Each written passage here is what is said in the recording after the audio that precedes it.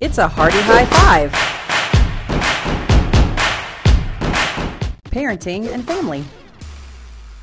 It's spooky season, and we know that can be a challenge for young families. I remember one year when Jake was about 10, we decided to go to a friend's house because they had put together a haunted house.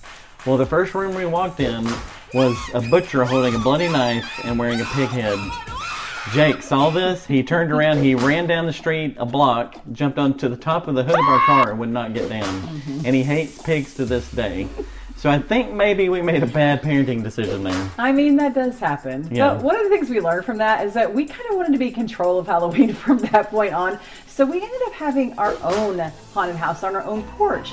And we included our kids in the situation. So, I mean, we all dressed up as certain characters, and we came up with a little secret word where when little kids would come up on the porch, we knew to not be so scary, and then bigger kids would come up on the porch, we could be a little more scary. Our kids were totally in on this with us. It was so great. And we didn't have to worry about what they were going to see when they were out roaming the streets. So, happy not so scary Halloween.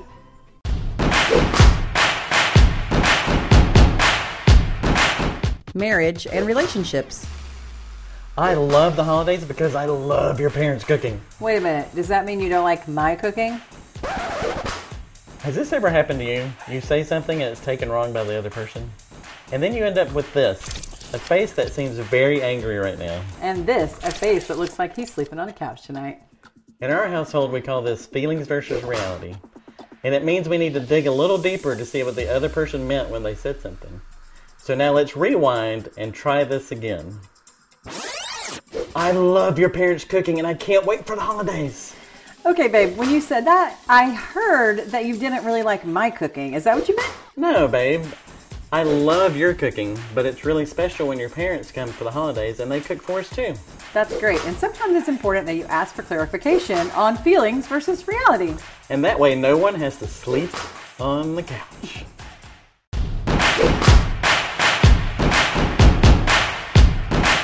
Travel the world. As we enter into the holidays, you might be taking a lot of road trips. So I'm going to tell you a fun thing we like to do. Whenever you're going to be on a road trip and you know like in 3 hours you're going to be ready for lunch or dinner, we look on TripAdvisor to see where we're going to be and what the cool place in that town is to see. Like, where do the locals eat? That's what we want to know. Example of this would be like we drove through Kansas one time. Now you might be thinking, what hot restaurants are in Kansas? Well, in Salina, Kansas, there's a restaurant called The Cozy Inn. Best burgers ever. It's actually just an outdoor seating area with the great burgers off of a good old-fashioned grill. It was great, but we would have never known that had we not searched ahead. We would have ended up at McDonald's, and who wants to do that? So make sure you use TripAdvisor to your advantage on your next road trip.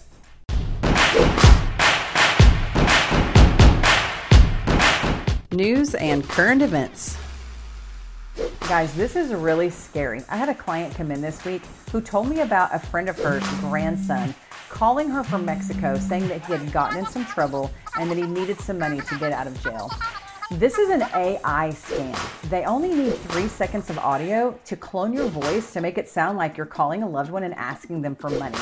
And they can really take advantage of this situation. So one thing our family is going to do is we're going to come up with a safe word. And we're going to give it to my parents, especially anybody that they might call and ask for money.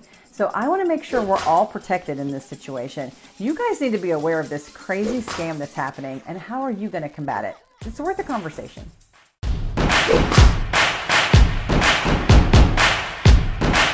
Sports and entertainment.